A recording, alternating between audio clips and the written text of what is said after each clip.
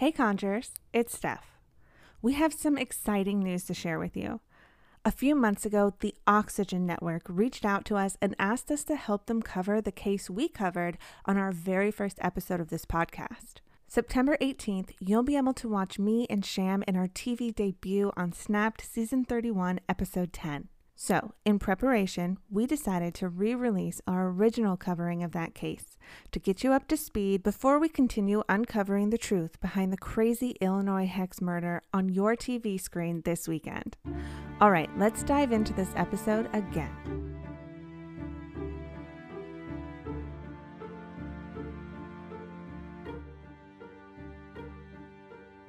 Hey Conjurers, I'm Steph. And I'm Sham. And today we have a crazy story for you that may sound more like fiction than reality. Picture this: seances, witchcraft, hexes, and a conspiracy to murder a teenage girl.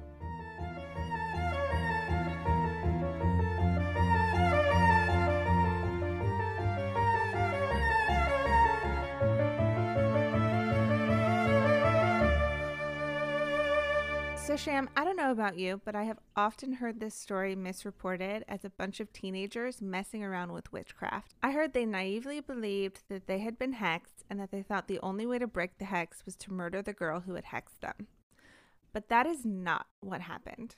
The 5 people who conspired to murder a pregnant 16-year-old girl in a small town in Illinois were all grown adults, ranging from 19 to their late 30s. This case is actually much darker than it appears at first glance. Why isn't this a more widely known case? Well, at that exact same time, what would become Hurricane Katrina was brewing and the United States was on alert. That led to low media coverage outside of that local area. Okay, so seances and witchcraft, this is right up our alley. It is. So around 3 a.m. on August 23rd, 2005, 2 men, Oscar Eck and David Lindner, broke into a house in the small town of Claremont, Illinois, wearing gloves and ski masks, intent on killing 16-year-old Lindsay Cassinger. These were not professional criminals, and they hadn't counted on the dogs of the house barking while they were breaking in. The noise woke up the owner's girlfriend, Jacqueline Bennett. Her boyfriend Lee was at work, so she wandered out to the kitchen to see what was going on. Before she knew what was happening, someone tackled her to the ground and started stabbing her in the chest and stomach. I cannot imagine waking up to someone in my home, let alone someone attacking me. It's one thing to break into my home and take things. It's another thing to be the target they're looking for. Plus, there's not one intruder here, but there's 2 to fight off. Oh, I feel the same. I always make my husband check out any sounds I hear in the night because I know he would be way more capable against an intruder than me. Oh yeah, same. So what happens next? Well, luckily her son Joshua Bennett was visiting while on leave from the army. He entered the kitchen to find a man in a ski mask stabbing his mother, and he yanked the man away from her. Joshua was taken off guard, though, when the man turned around and sprayed him in the face with pepper spray. The intruder then started to stab Joshua in the chest as well. During this struggle, Jackie Jackson, who was sleeping with his girlfriend Lindsay in the basement, grabbed his shotgun and bounded up the stairs towards the commotion. The scene he found when he opened the basement door made his blood run cold. One masked intruder was standing in the living room, and a second was in the kitchen stabbing Joshua. Oscar lunged at Jackie from the living room and sprayed him in the face with pepper spray, but it had no effect. Jackie hit him in the face with the butt of his shotgun, knocking Oscar to the ground. The second man rushed over and tried to take the gun, but Jackie wasn't letting it go without a fight. Oscar jumped up and joined the struggle for the gun, and it discharged, shooting David in the gut. Oscar then pulled out a knife and tried to stab Jackie, but accidentally stabbed his own leg instead. Jackie took this opportunity to throw the man down the basement stairs. Lindsay ran from the house screaming for help. She told the neighbor that people had broken into her house and they had knives. The neighbor entered the Jackson residence and saw one man fleeing the scene, bleeding from the leg, and the other intruder was lying on the kitchen floor next to Jacqueline and Joshua. Okay, so that Jackie guy single-handedly stopped both intruders. Right? He's kind of a badass. Yeah. So get this. After removing the intruder's mask, Jackie recognized David as a man he had seen a couple days before at Jackie's ex-girlfriend Irina's house. Medical first responders and police arrived quickly, but sadly Joshua died that night from his stab wounds. His mom, Jacqueline, survived, but was then faced with the tragic loss of her son. David spent the next few months hospitalized in critical condition before also passing away from his wounds. Ex-girlfriend. Wait, what are we talking about? Yeah, so after Oscar escaped, he hurried to his friend Irina Kotner's house to hysterically tell her how horribly wrong the plan had gone and that David had been shot. They then drove to Walmart to pick up their friend Jenny Wolf, who told her boss she needed to go home sick. From there, they headed to Oscar's house, where his roommate Misty Gangloff tried to attend to his injuries, but the stab wound on his leg was more than she could handle. He needed a hospital. Well, that sounds like a terrible idea. Right? The group set out for the hospital anyway, but made a detour to East Fork Lake to dispose of the clothes and boots Oscar had been wearing during the break-in. The police arrested Oscar at the hospital and brought the girls in for questioning. This is all really interesting, but it sounds like an open and shut case to me. What does all this have to do with witchcraft and hexing? Well, that's where it gets interesting. And the police were not at all prepared for the story they were about to be told by this unusual group of friends. Irina, Jenny, and Misty all worked together at the local Walmart and had been close friends for many years. Early in 2005, Irina confided to her friends that she believed her ex-boyfriend's new girlfriend, Lindsay, had put a hex on her.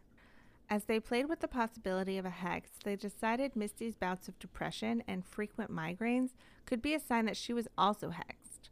Jenny soon also came to believe that the signs were pointing to a hex that had been placed on all three of them. That's a weird assumption to have, and it really sounds like jealousy to me. They really seemed to believe it, though. Starting in April, the girls met dozens of times to discuss how to get rid of the hex. Irina started to suggest that the only way to break the hex was to kill the person who had cast it. They started stalking Lindsay, who was pregnant at the time, driving by her house and her boyfriend Jackie's house several times and learning her routines. That's so creepy. Now, I know we don't always know who's driving by our house, but you would think her neighbors would have noticed this unknown vehicle. I'm surprised no one had seen them. If you look at the pictures of the area, it's not a busy road either. It's okay to be the nosy neighbor if you see a suspicious car coming around that never seems to visit anyone. Please tell me that this is the furthest they went. No, Irina even purchased a gun. The three girls met on the outskirts of town to practice firing the weapon. They tried out pillowcases and milk jugs as makeshift silencers, but it was still too loud to use in a residential neighborhood. At this point, Misty brought her roommate Oscar into the fold. He also worked with the girls at Walmart. Oscar had dabbled in witchcraft, and they tried a spell to cure Misty of her depression and migraines. They claimed the spell backfired and expanded the hex. Irina performed a seance and convinced Oscar that he was also now hexed by Lindsay, and his family and friends would die if she and her baby continued to live. Anyone that suffers from depression, including myself, knows it's not curable. It's not something witchcraft can fix. It's all about maintaining and focusing on your mental health. Killing someone is not the cure, girl. That plan was destined to fail. I agree. There are no magical fixes for mental health. So in August, things started to ramp up. Irina and Jenny attempted to set fire to the Cassinger home but failed. Jenny even went alone one night to the Jackson home intent on killing Lindsay herself, but she only got to the edge of the yard before deciding against it. So this is when Oscar found and brought in David to help. Irina convinced him through seances that he too would be hexed if he didn't help kill the girl. David and Jenny made it as far as the front door with a gun and a knife before Jenny yet again called it off. Jenny claimed she was too afraid. She kept telling him she couldn't do it, and she ran like hell. I'd run too, girl. So things started to get a little too real for Misty at this point, and she started trying to distance herself from the group. She claimed she didn't tell the police about the plot because she didn't believe anyone had actually been serious about hurting Lindsay. I mean, that's a big enough threat from a group who clearly isn't thinking logically to say something, just in case. If you're not going to tell the police, you could have at least warned the Cassingers. Right? I mean, they're talking about killing someone. The night before the break-in, Irina held a seance with the group. She claimed she could interpret the flickering of the candles, and the spirits had a message. She told the group Lindsay Cassinger and her unborn baby must die, and anyone else in the house must be hurt. She told Oscar and David to break into the Jackson house and kill Lindsay, then take her bra to an open road and cast a spell on it to end the hex. The men were understandably nervous, so Irina assured them that they would be accompanied by 5 sub-demons to protect them. What? Okay, hold up. This is starting to sound more like a cult, and Irina is definitely the ringleader here. Yeah, and can I just say that what I know about witchcraft suggests that it is a peaceful religion and actually has nothing at all to do with the devil or demons. This sounds like some twisted way for Irina to control her friends. Absolutely. So, in the wee early hours of August 23rd, Irina lit a special candle and told them that they had to have all of this done by the time the candle burned down. If they failed to do so, they would be taken instead. David and Oscar left the seance in a hurry to complete their task. They drove by the Jackson house to make sure Lindsay was there and then headed to Walmart to buy gloves and ski masks. Shem will tell us what happened after they got caught when we come back. As Steph mentioned before, David died from a gunshot wound to his stomach 6 months after the incident, so he was not charged. Misty pleaded guilty to conspiracy and cut a deal to testify against the others. She ended up being sentenced to 7 years in prison, but was released on parole after only 3 years. She only got 3 years? Yes, girl, only 3. Oscar pleaded guilty to murder and was sentenced to 20 years in prison. Irina and Jenny both pled not guilty and went to trial to have a jury of their peers decide their fate. The others all insisted that Irina was the conspiracy mastermind and manipulated them all. Misty, Oscar, Jenny, and her ex-boyfriend Jackie all testified against Irina. In Jenny's trial, the jury deliberated less than 5 hours before finding her guilty of 3 counts of first-degree murder, 1 count of conspiracy to commit murder, and 1 count of home invasion. The prosecutors had made an informal deal with Jenny that if she testified against Irina, they would agree to 25 years or less for her sentence. The judge, however, disagreed with this bargain and sentenced her to 37 years in prison. I didn't know a judge could go back on a deal like that. Still, Jenny will only be in her 50s when her sentence is over. She could still have a life after prison. Yeah, that doesn't seem like a long enough time in my opinion. I mean, the girl tried to kill someone. Right? So anyways, Irina's trial was the most sensational. She tried to claim that she had no idea any of this was happening. Irina said Oscar and David were at her house earlier that evening just hanging out, but that Oscar left to take Jenny to work and David left when Irina went to bed. According to Irina, the next thing she knew, Oscar was waking her up in the early hours of the morning. What she couldn't explain was the fact that not a single person in the group other than her had ever met Lindsay and had no reason to target her. Prosecutors put forward their belief that Irina manipulated her friends into believing in the hex because she was jealous of the relationship between Lindsay and her ex-boyfriend Jackie. And I have to agree with the prosecutors on this one. That's an extreme action to take for jealousy, but definitely makes more sense than a hex by a girl they didn't even know. The jury deliberated for 2 hours and found Irina guilty of first-degree murder, conspiracy to commit first-degree murder, and home invasion. She was sentenced to 57 years in prison. Misty, Oscar, and Jenny all showed remorse for their parts in the plot to kill Lindsay that resulted in the death of Joshua.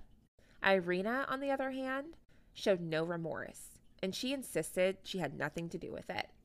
When the jury found Irina guilty, this girl screamed, "Kiss my ass," as they led her out the courtroom in handcuffs. Wow. Right, you're sounding real guilty right about now. Surprisingly, this isn't the last we hear from Irina Kotner. Crazy enough, Irina continued to appeal her conviction.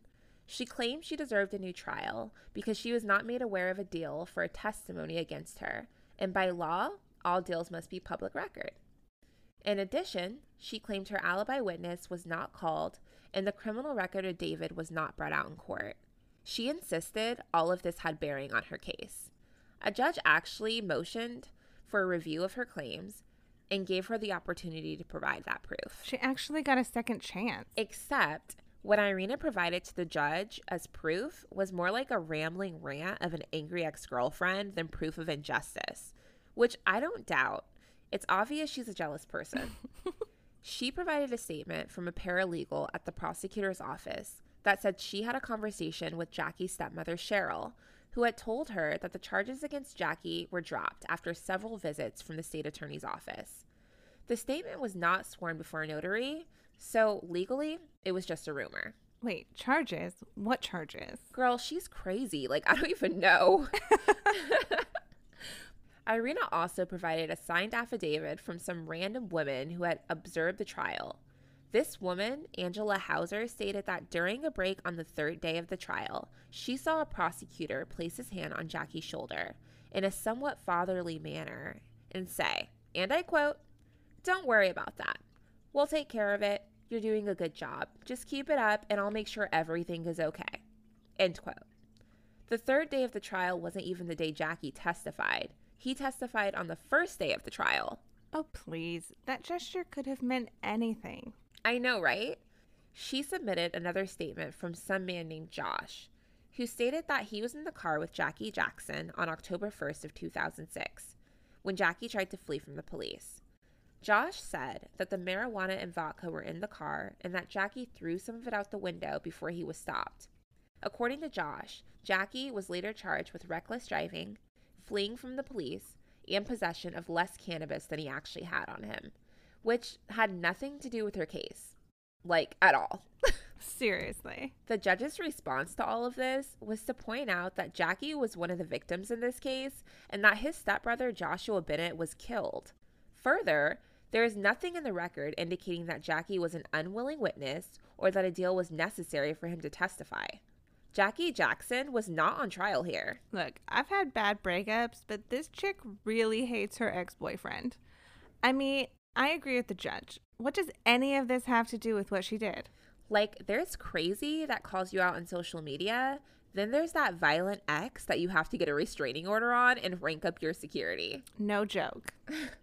So the last piece of evidence Irina provided was a statement by her own mother where she writes at length about sitting outside the courtroom while her husband was talking to a potential juror. She states that her husband told them that Jackie had raped Irina. She also includes in her statement that Jackie was involved with drugs and how drugs may have been involved in this case. So her evidence is that her own family was jury tampering on her behalf? How does that help her? Oh, it didn't help her at all.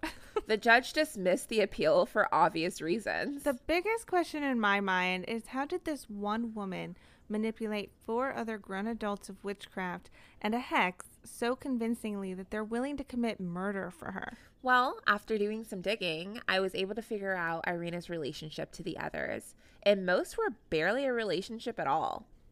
Jenny was the closest to Irina, considering her a surrogate mother. Jenny moved in with Irina when she was 10 years old and Irina was 25. She hated being at her own home because she felt she was being raised by a psychotic mother and a workaholic father. Irina showed her the attention she craved. Jenny was diagnosed with a learning disability and dependent personality disorder. However, these disorders were not severe enough to excuse her part in the conspiracy, but did put her at the highest risk of being easily manipulated by Irina. She was also the youngest member of the group, being only 19 years old. Then there's Misty, who was only 23 years old and happened to suffer from a mental illness in the form of depression. This weakened sense of self and may have left her as an easy target for manipulation. She had started to pull away from the actions of the group before the August attack and may have been starting to realize what Irina was doing to all of them. They looked up to her and trusted her, and she took advantage of them. I mean, as a young adult, I was definitely looking for an elder to look up to, especially during the darkest times in my life. Irina took full advantage of these girls, but it still doesn't excuse their part in all of this. Now, the others, I'm definitely questioning. Oscar was the oldest of the group at 38 years old. I didn't find any evidence of a diagnosed mental illness, but while testifying in court, he did admit to messing around with witchcraft for about a year in an effort to make people like him. He was clearly desperate to make friends, so when a group of girls that he worked with were excitedly inviting him in, you could argue that he would have been willing to go along with just about anything to fit in. Hold up. He thought witchcraft would make people like him? Yes, because, that just works for everyone. So David is the hardest to figure out. He only knew Irina and the rest for about 5 days before they invaded the Jackson house. It's hard to believe that he could so easily accept such a crazy story from people he just met, enough to try to kill a 16-year-old girl.